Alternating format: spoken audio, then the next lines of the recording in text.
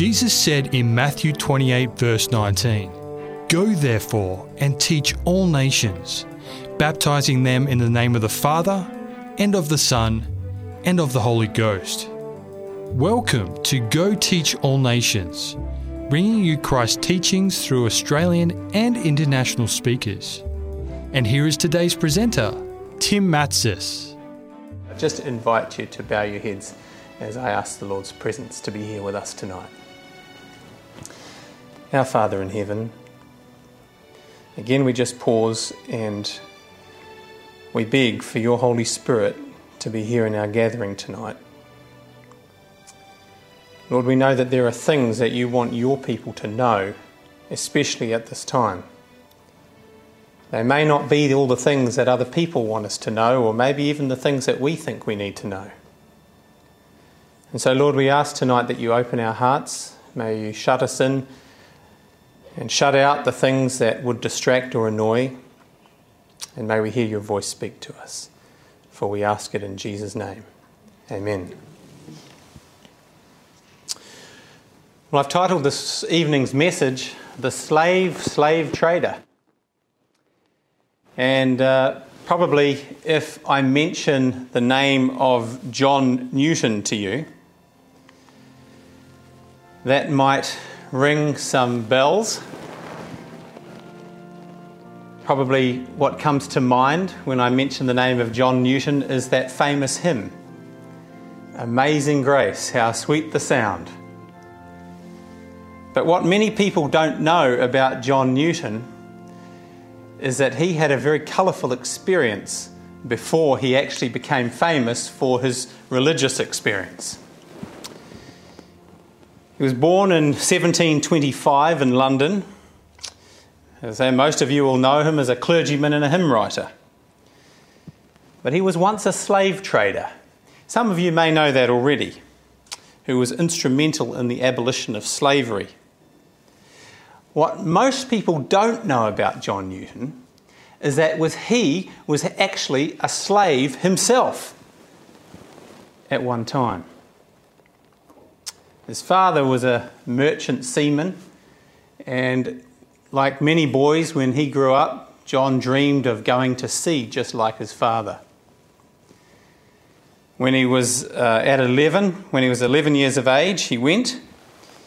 But in 1743, at the age of 17 or 18, just when his life was starting to look exciting, looking to fulfill his dreams on the ocean, there was a turn of events. You see, his father wanted him to head other places, but John was determined to spend a life at sea. And one day, while going to visit some friends, John Newton was caught. Now, you think the laws may be tough at the moment, but back when John Newton lived, they needed people to join the Navy. And so what they would do is they would go around the streets and they would look for men who seemed to be at a loose end, and even some that weren't, and they would capture them and they would impress them into His Majesty's service. And John was caught one night and he was pressed into the Navy, which meant that he was forced to go and serve on His Majesty's boats. So he was already a form of slave at the moment, but things went from bad to worse. You see, things didn't go well on the boat. And a lot of the men didn't like him very much. And so in 1745, he was abandoned to a slave trader by the name of Amos Clow. A slave trader he had spent some time in West Africa. And so Clow took Newton back to where his wife lived in West Africa, and he gave Newton to be a slave to his native wife from the Sherbro people, Princess Pierre. I don't know if I've said that correctly. But she treated him just like one of her other slaves because she kept slaves as well. And so John Newton went from being a slave, if you like, for His Majesty's service to being a slave trader, and then he was made a slave himself. What would you feel like if you were John Newton? You start out, you know what it's like as a young man with a heart full of hopes and dreams. And before you know it, you're serving the king. And then before you know it, you're a slave to someone else. John Newton himself recorded, and it's on his tombstone. He says he found himself at this time not a God-fearing man, but an infidel. And he describes himself as an infidel and a libertine, a slave, a servant of slaves in West Africa. Quite a tragic progression of events, you might say regression of events, for someone that had such hopes. But you know, the Bible records a story about another group of people. Another man and his family that looked forward to a bright future. And you know the story. Through the providence of God, Jacob came down to Egypt with his 12 sons and their families, and they lived in the land of the Egyptians. They had a lot of hope. One of the members of the family was the prime minister of the country. They lived in the best part of the land. They didn't pay taxes like the other Egyptians, or most of the Egyptians paid. And so they had a lot of future in front of them. Exodus chapter 1 and verse 7 tells us that the children of Israel were fruitful. They increased abundantly and multiplied and waxed exceedingly mighty, and the land was filled with them. A future full of hope and promise. But do you know something changed? A place where they once had a lot of hope suddenly turned on them. A country which once accommodated their beliefs, which respected their God, even if they didn't follow him. A country which respected their people. Things changed. Exodus 1 verse 8 tells us that a new king arose in Egypt who didn't know Joseph. And this king came with a different set of values. A different set of ideals, if you like. And as the king presented his new set of ideas, the people had different ideas as well. They had grown further away from respecting Joseph and his family and their God. And of course, as people's values change, what happens in a society? Their laws start to change.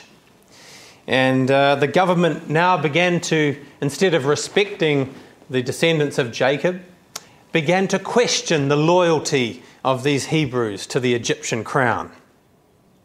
Why are they here? What good do they do for us? The government, which once believed that they should respect Jacob and his family, now believed that the only way to make a Hebrew fit into Egyptian society was to force him to do it. Exodus chapter 1 verses 11 to 14 tells us, "Therefore they did set over them taskmasters to afflict them with their burdens. They built for Pharaoh treasure cities, Pithom and Ramses. But the more they afflicted them, the more they multiplied and grew. And they were grieved because of the children of Israel. The Egyptians made the children of Israel to serve with rigour. They made their lives bitter with hard bondage, in mortar and in brick and in all manner of service in the field. All their service wherein they made them to serve was with rigour."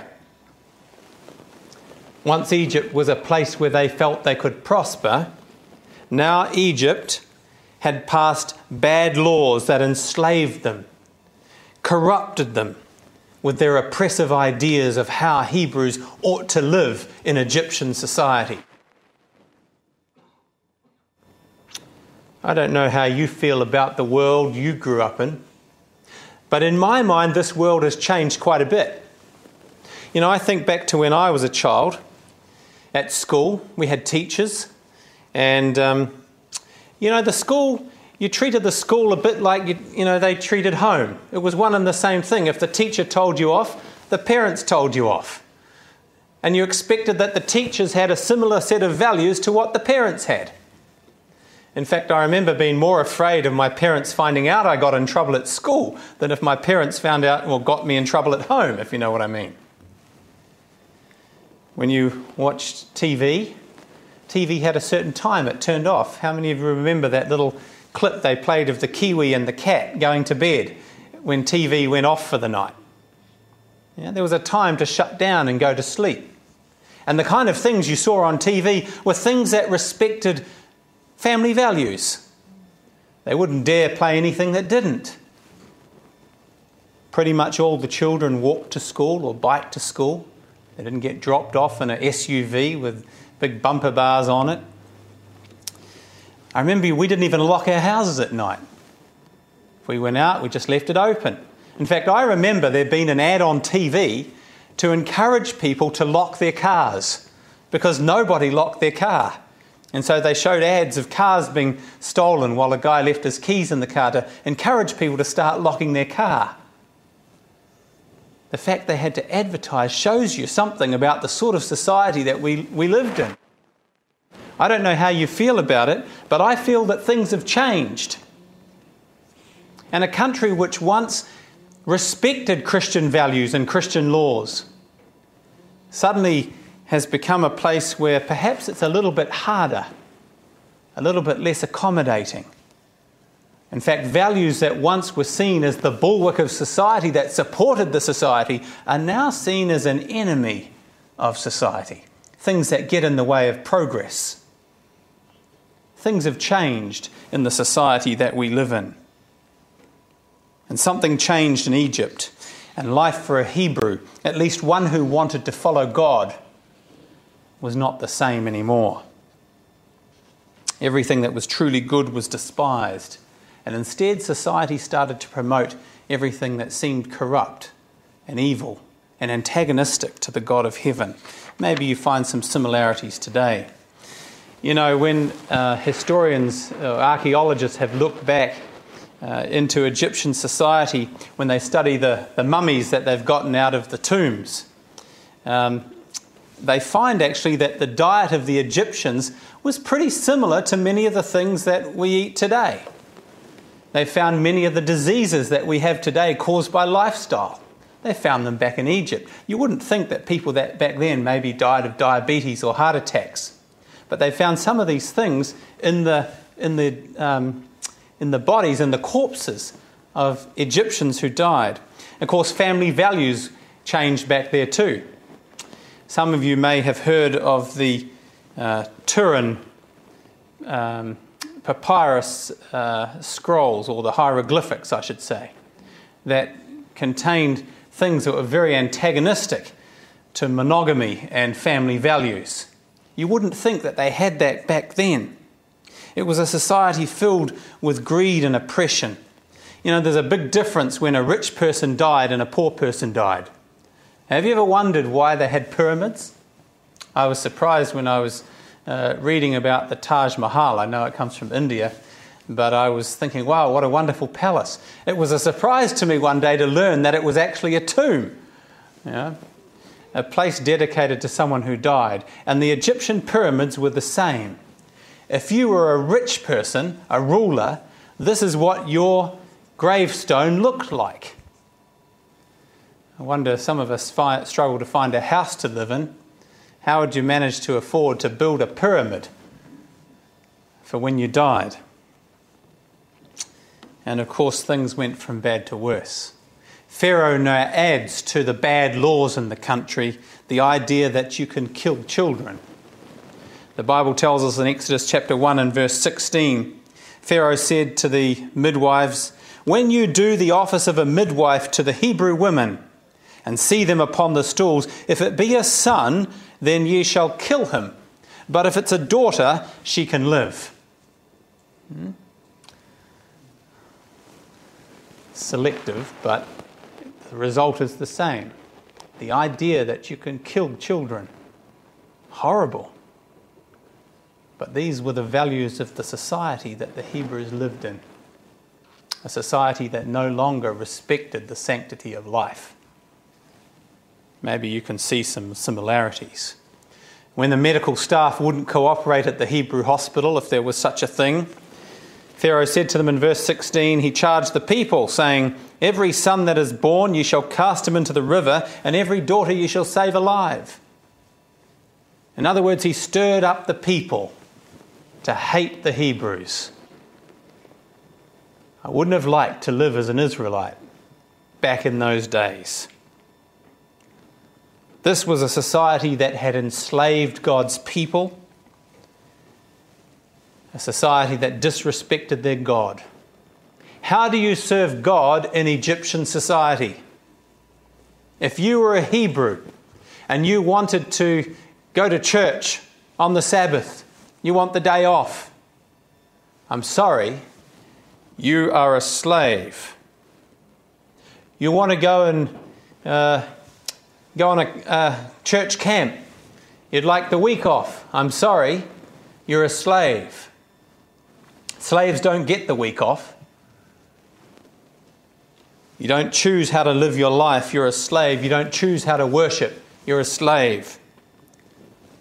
You almost can't choose to avoid the corruptions of the society that you're living in. You are a slave. And you must go along with what the government says. You are not your own person. You're just a resource, there to do the bidding of someone else. Sometimes we think we don't have much freedom here. But I can tell you that for a slave, there's no freedom. You go back and read some of the stories of what happened to slaves. Their lives were cheap. If you got sold, you leave your family behind. Sometimes slaves were sold, the family was split up, one here, one there, one somewhere else. They didn't care about you. You're just a resource. Don't think for yourself. Do what you're told. Don't bother trying to serve God. You're a slave. No liberty, no hope, no choices. Just obedience. Well, John Newton was about 3 years living as a slave for his African slave master. As I said, she treated him just like she would treat any other slave. He was no different. His life was cheap, and he nearly died. But his father was concerned about him. And his father sent someone to go looking for him.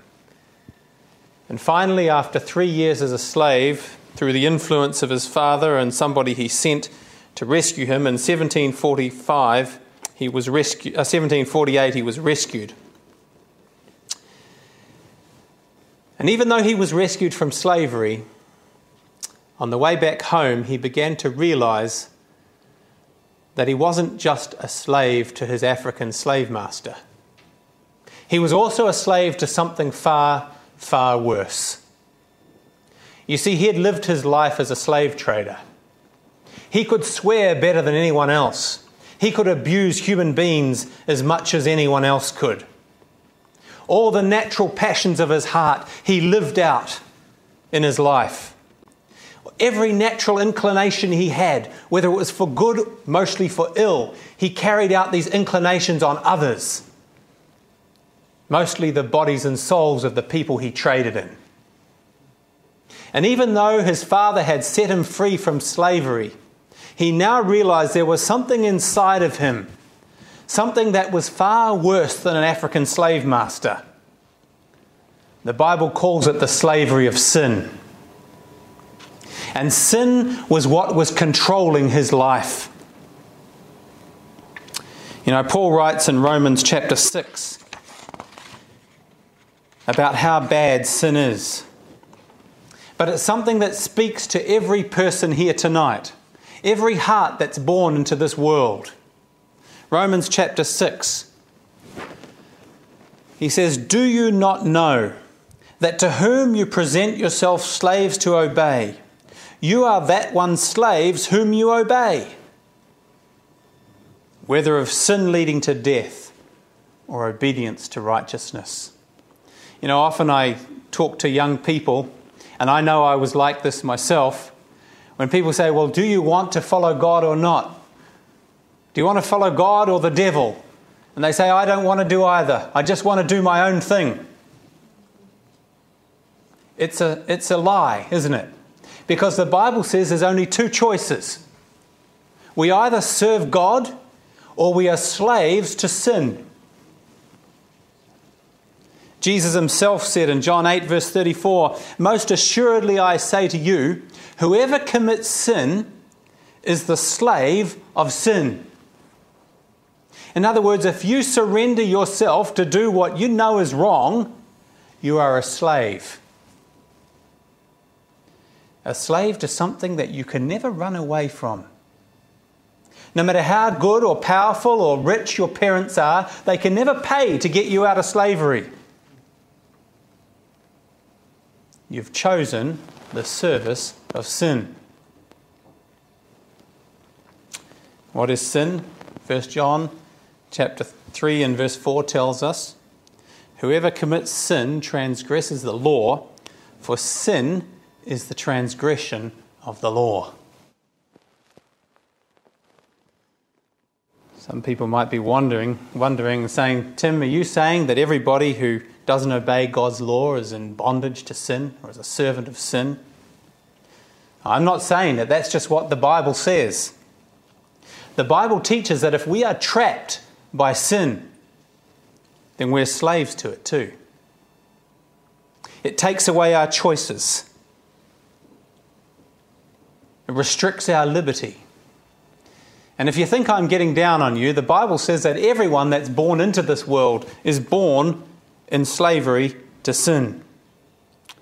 The whole world, anyone who hasn't found freedom through Jesus Christ, is a slave to sin. Romans chapter 3 and verse 23 says that all have sinned and come short of the glory of God. You know, perhaps the world seemed to be better than it is now. But the Bible says this world has been a place that's been on the decline for about 6,000 years. That Satan has enslaved the human race and trapped us in obedience to sin.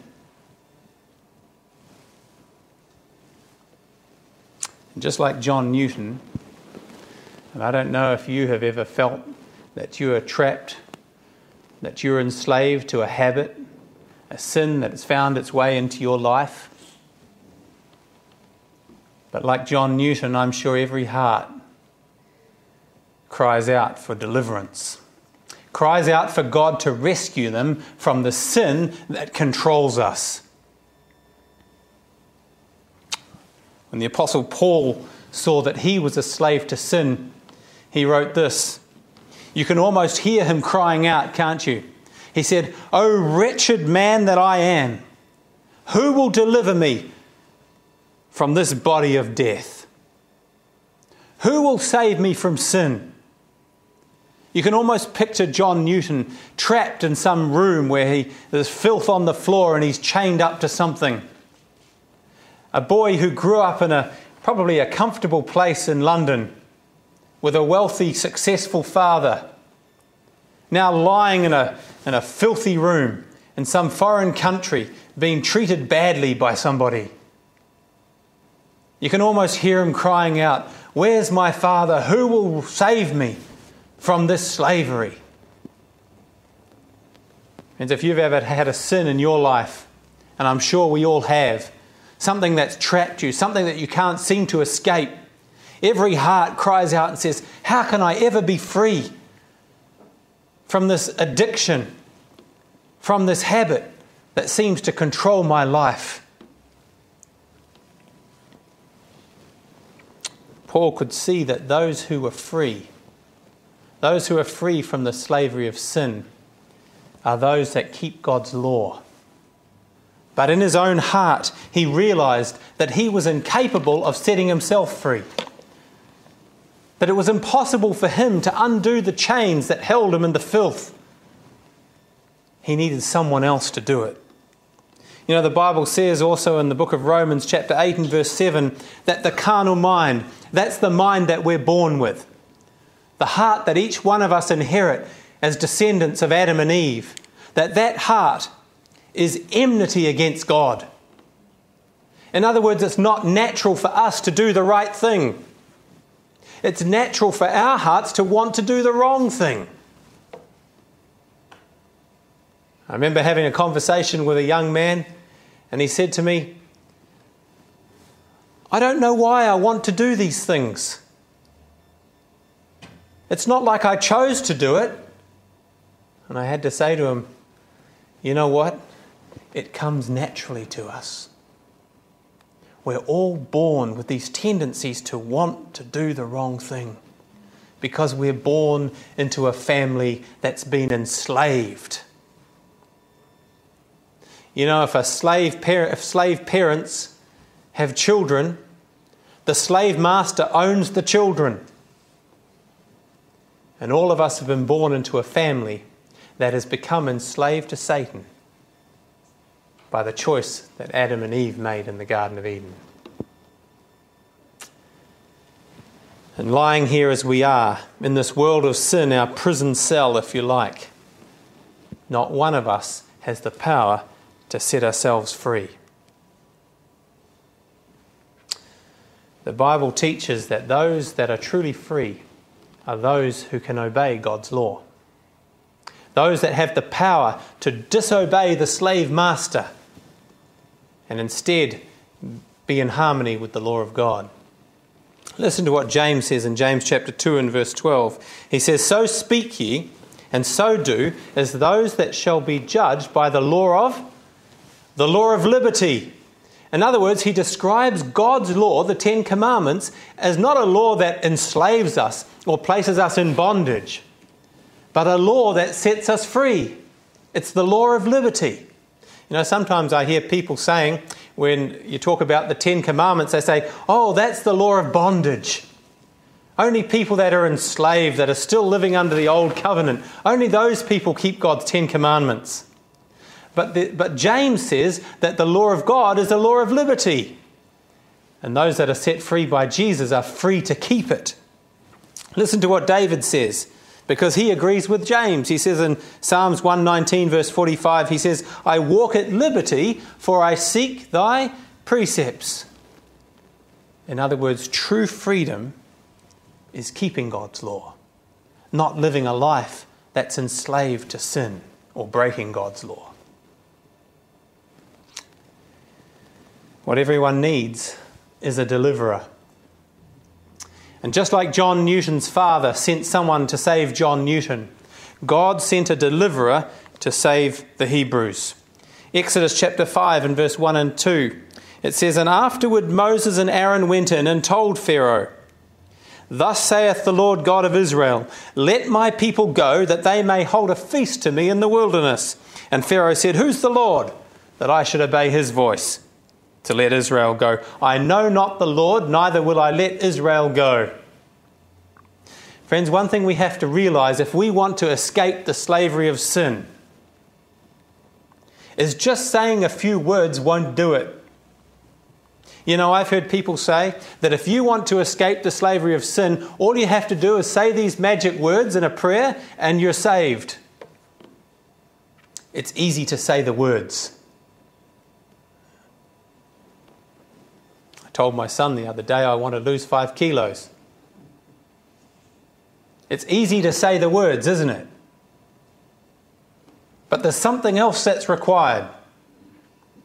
And so Moses and Aaron go in and they say the words. One thing I can promise you, Satan will not let you go easily. If he has his hooks into your life through some sin or some habit, he will hold on to you for dear life. Notice what the Bible says about sin.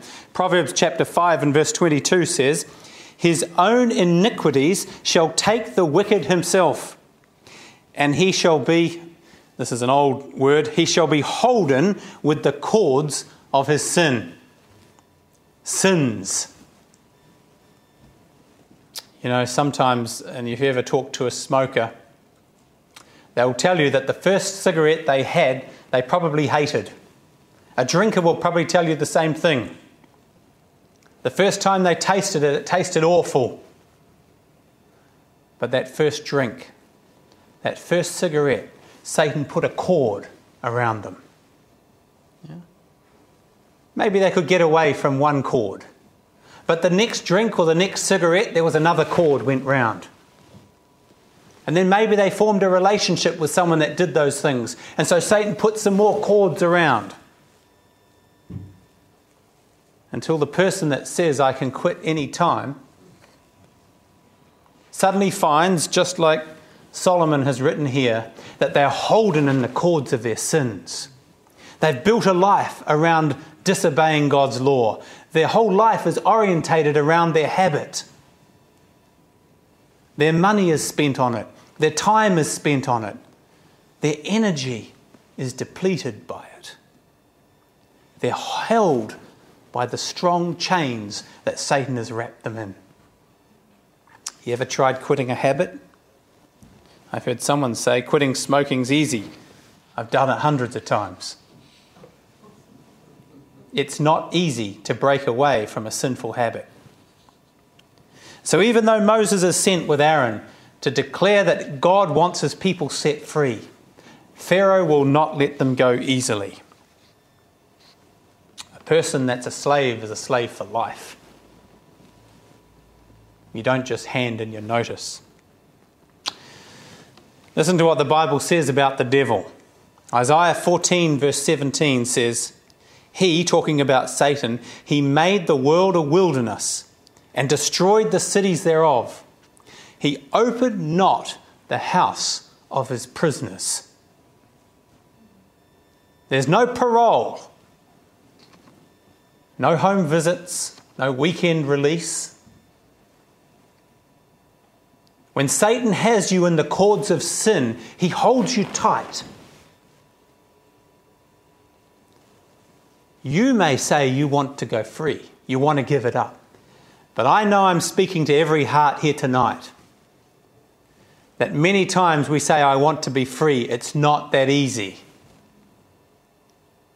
Satan comes back again and again and again. And he says, you are my slave. I own you.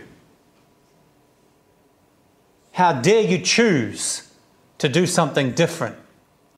And so you might struggle to be free. But your success will be about as good as any slave who struggles to be free from a slave master.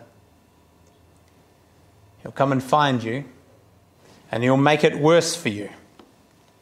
And so Pharaoh here acts just like the devil. Listen to what he says in Exodus chapter 5, beginning in verse 5. Pharaoh said, Behold, the people of the land are now many, and you make them rest from their burdens. Pharaoh commanded the same day the taskmasters of the people and their officers, saying, Ye shall no more give the people straw to make brick as before. Let them go and gather it for themselves. And the tally of the bricks which they did make heretofore, ye shall lay upon them. You shall not diminish aught thereof, for they be idle. Therefore they cry, saying, Let us go and sacrifice to our God. Let there be more work laid upon the men, that they may labour therein, and let them not regard vain words. You see, it's hard doing what God says. You know, John Newton tried to escape once from his impressment in the Navy. When they caught him, they tied him up and they gave him 96 lashes. 96. Friends, if you've been a good worker for Satan and you try to escape because you've been idle enough to read your Bible or hear something that tells you you can give up a bad habit, I can assure you that Satan will come back with a vengeance. He will lash you. He will try and make your life harder for having tried to escape. Some people say, I tried to give this up, but it just didn't work. Of course it didn't work. Do you think the devil wants to let you go? You know, sometimes God allows us to experience the failure of trying to escape sin ourselves. He wants us to call on him, to plead with him, to beg him for deliverance, so that we know how much we need him and how futile it is for us to try and do good of our own selves, for us to try and escape our bad habits or try and be good people. You know, the world's full of people trying to be good people. They all want to be respectable citizens, to have their neighbours look up to them and think they're nice people. If you go to their house, they'll put out snacks on the table. They'll offer to feed your cat while you're away. They're all good people. But it's much harder to escape the slavery of sin. And Satan's happy for you to be a good person by the world's standard, as long as you stay his slave. If you try to escape, he will make your life so difficult that you will want to give up. And you know that's exactly what happened. These Hebrews came to Moses and Aaron and they said, "Why did you come here to help us out? Life's worse now than when you first arrived. I thought you were here to set us free." Friends, we need to cry out to God when we're struggling with sin. It's a battle in the heart. It's not a magic wand when we pray and say, "I want to stop."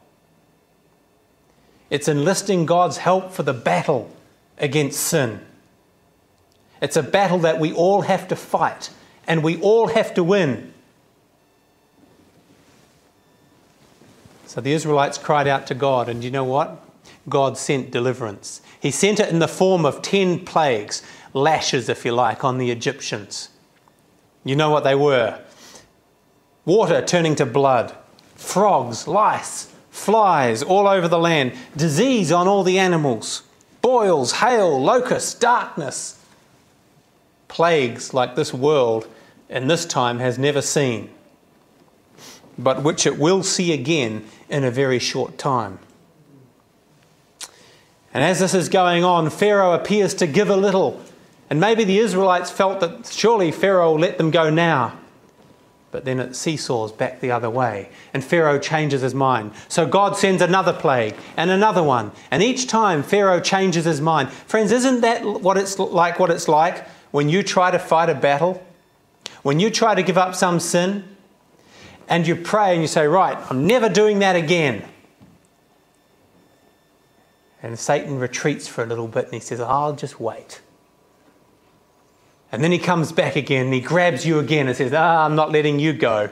You're mine." And so then you pray again and you say, "God, please set me free from this." And again, Satan's forced to let go a little bit.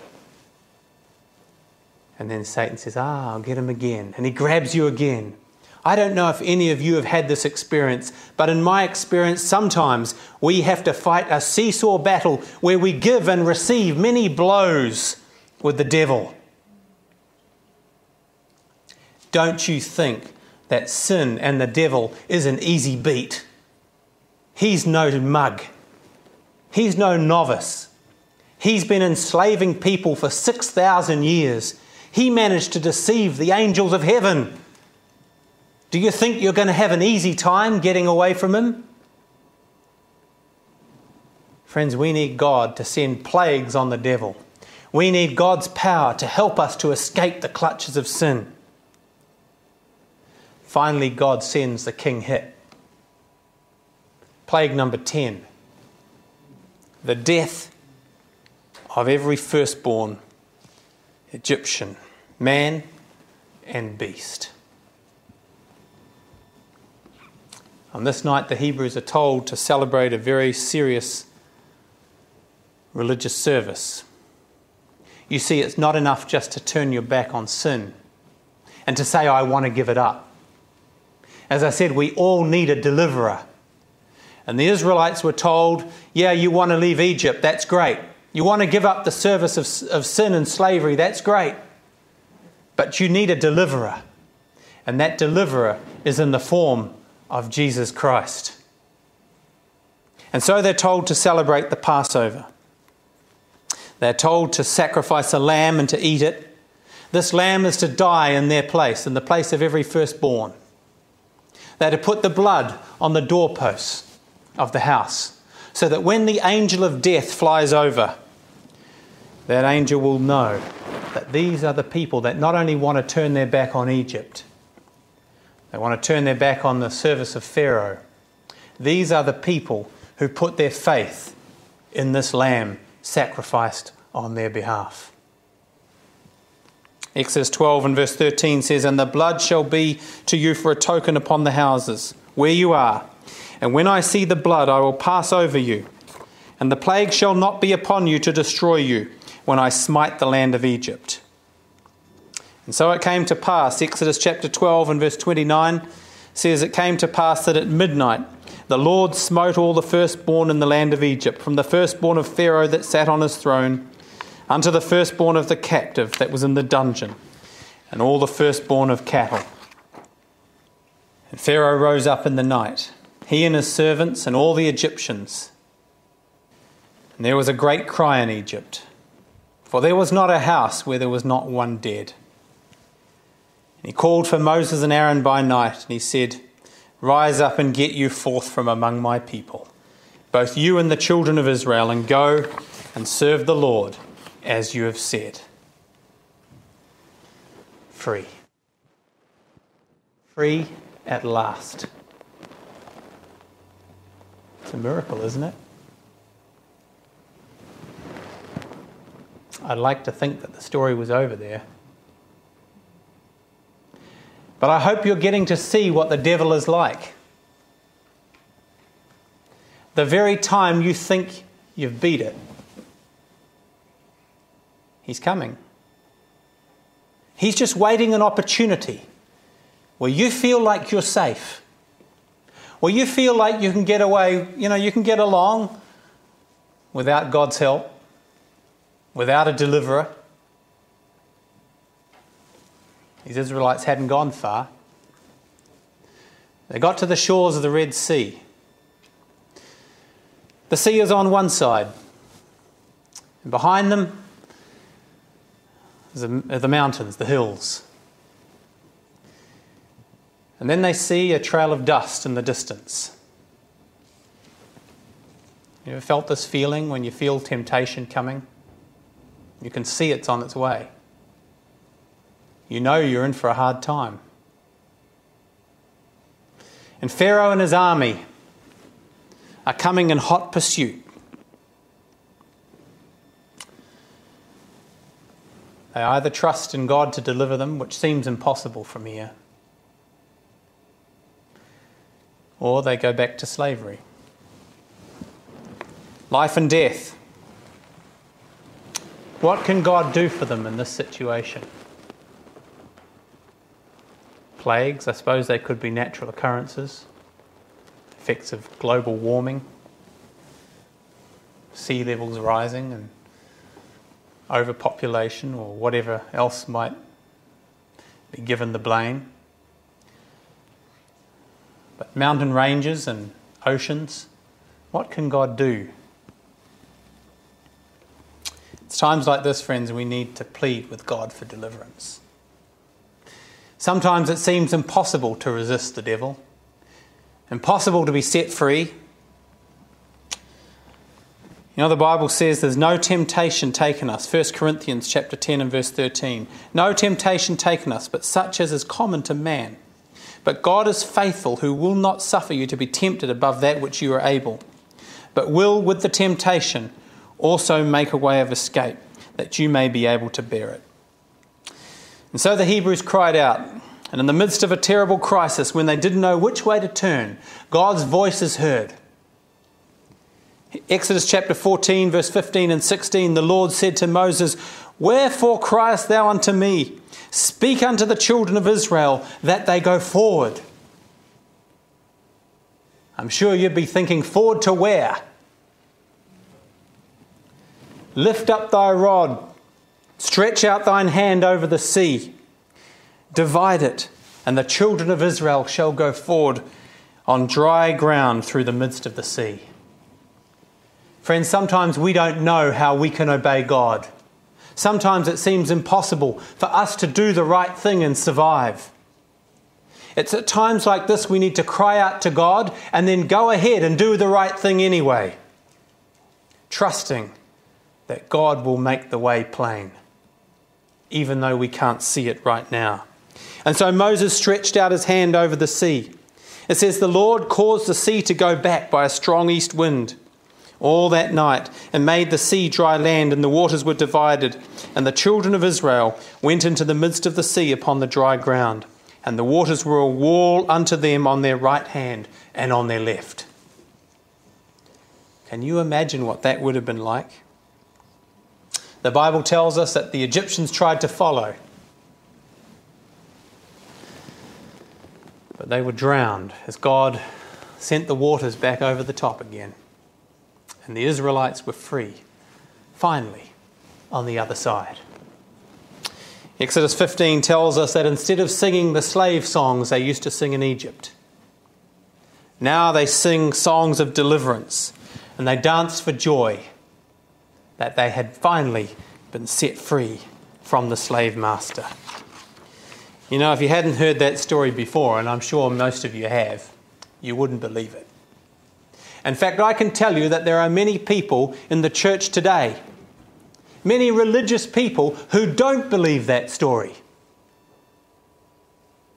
say, how can that be? I know of clergymen who don't believe that story. And they will make all kinds of excuses to try and tell you that that story never happened, despite the fact that it's as plain as day in the Bible. In 1748, when John Newton was rescued from slavery, he was on board a ship called the Greyhound, heading for England, when he awoke and he found himself in the middle of a terrible storm. This man had been at sea many times. This wasn't an ordinary kind of storm. This was the kind of storm where you die. They were just off the coast of Ireland, and the boat was beginning to sink. Like those Hebrew slaves, he thought it was impossible for him to pass through the sea and to keep his life.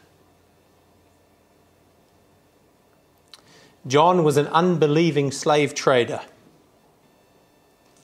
a slave trading sinner. But do you know, he records that in the midst of that storm, he cried out to God for deliverance. You probably wouldn't rate your chances much, would you? When you look back over your life and you see the way you've lived, you think of the people you've abused, the lives you've ruined, the families you've broken up, the things you've said. I think I told you he was a great swearer. You probably wouldn't rate your chances at asking God for help. But just like those Hebrew slaves, at that point in his life he realised that God was the only one who could save him from that storm. And so he cried out to God, in spite of the fact that he was formerly an unbelieving infidel, as they say. He knew that God was his only hope of being saved. God brought that ship through the sea and back home. John Newton survived, and it left him a changed man. Not only had he been rescued from slavery, but now he had found that there was a deliverer who could save him from the slavery of sin. And now he wanted to dedicate his life to saving others from the slavery, not just the physical slavery, because we know that he acted a part in abolishing that too. But now he wanted to live his life saving people from the slavery of sin. Do you ever wonder what could have inspired a person to write that hymn? Amazing grace, how sweet the sound that saved a wretch like me. I once was lost, but now I'm found. I was so blind, now I can see. What about you? Do you need a deliverer? You're enslaved to a habit? Or maybe you've broken free from a habit, but the slave master keeps coming back. You need a deliverer. A deliverer just like Moses was. You know, it's interesting with Moses. You know, he was a Hebrew. He was born into a family of slaves, but he was never a slave. Do you know that? He was royalty. When the princess drew him out of the water, he was a part of the royal family. He was a slave who never served the slave master. And do you know the Bible tells us in Hebrews 4 verse 15 that we have a high priest, Jesus, we don't have a high priest which can't be touched with the feeling of our infirmities. In other words, he knows what it's like. He was born into the family of slaves, but he never served the slave master, because the Bible tells us he was in all points tempted like as we are, but without sin. He never obeyed the slave master, but he knows what it's like to be tempted. And because of that, he knows how to deliver those who are tempted. Friends, something has changed in our world. It's not the world we once thought it was. And God is calling for us now to be set free from those sins which so easily ensnare us. He wants us to take advantage of the deliverer, the one who knows what it's like to be tempted. He wants us to turn our backs on Egypt and put our faith in the one who can save us. I don't know if you've tried saving yourself. I certainly have. It didn't work for me. But God wants us not only to be saved, but he wants us to live saved, to live free. Desire of Ages, I found this comment, page 330. Listen to what it says. It says, there are many whose hearts are aching under a load of care because they seek to reach the world's standard. They've chosen its service, accepted its perplexities, adopted its customs. Thus their character is marred and their life made a weariness. In order to gratify ambition and worldly desires, they wound the conscience and bring upon themselves an additional burden of remorse. The continual worry is wearing out the life forces. Our Lord desires them to lay aside this yoke of bondage. He invites them to accept his yoke. He says, my yoke is easy and my burden is light. He bids them to seek first the kingdom of God and his righteousness, and his promise is that all things needful to them for this life shall be added. Worry is blind and cannot discern the future, but Jesus sees the end from the beginning. In every difficulty, he has a way prepared to bring relief. Our Heavenly Father has 1,000 ways to provide for us, of which we know nothing. Those who accept the one principle, how many principles? The one principle of making the service and honour of God supreme, will find perplexities vanish and a plain path before their feet. He wants to set us free from the slavery of sin. He wants us to yield our hearts to him, to turn our backs on the habits and the things that have formerly controlled us. And he wants us to put our faith in him. Maybe you're saying to yourself, I'm not sure if I could break free from this. I know I've tried before. It didn't work. God tells us all he needs is our decision. Our decision to put God first. The one principle of making the service and honour of God supreme. And he promises that he will find a way and make a plain path before our feet. Is that your prayer tonight? Is it your prayer to be free? Your prayer to put your faith in the only one who can set you free?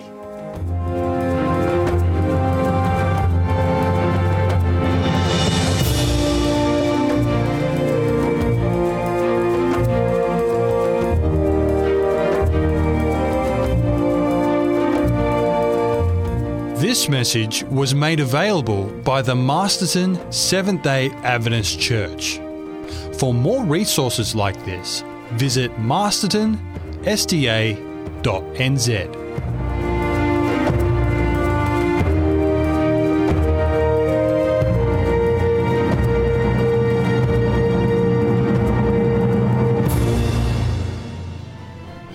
Compiled by Remnant Publications, the book Get Ready for a Miracle recounts true stories that prove that when we step out in faith, God displays His power in undeniable ways. Here is our reader, Harold Harker. This story is entitled The Right Fit. Matthew 6:8 says, "For your Father knows the things you have need of before you ask Him." I was rushing to the airport to catch a plane. When I turned in my rental car, I popped my GPS, which I use wherever I go, out of the suction cup that stuck it to the window. The rental car attendant came to the window and gave me my receipt. Running late for my flight, I rushed off. About the time I walked into the airport, I realised I had left the suction cup stuck to the window of my rental car. I would never catch my plane if I went back to get them. I knew I just had to say goodbye. Oh well, I told myself, but I still felt sad because I used my GPS a lot. It was an unusual model, so it wouldn't be easy to find a new holder for it. The next day, during worship at the church with our pastors, I mentioned that I'd left the suction cup for my GPS in my rental car. Of course, they'd never send it to me, I said. Our associate pastor spoke up. "That is the strangest thing. Yesterday I went to the Goodwill store and bought a suitcase for $2. The only thing in the suitcase was the suction cup for a GPS. What are the chances that would fit my model, I thought? The suction cup has to snap onto the GPS, so just any old holder won't work." Despite my doubts, when the associate pastor brought the holder to me the next day, it fit. What are the odds that my friend would buy a used suitcase and find a GPS holder inside? What are the odds that I'd even mention to him that I lost my suction cup? What are the odds that the one he had would happen to fit? It was one of those once-in-a-million occurrences that God uses to show His love for me. A reflection on this comes from Desire of Ages, page 330. Our Heavenly Father has 1,000 ways to provide for us of which we know nothing. Those who accept the one principle of making the service and honour of God supreme will find perplexities vanish and a plain path before their feet. This story, called The Right Fit, comes from Doug Batchelor. He's the speaker and director of Amazing Facts, a media ministry based in Roseville, California. His sermons are broadcast on TV and radio across the United States and internationally. Information can be found on the website amazingfacts.org. This program has been brought to you by 3ABN Australia Radio.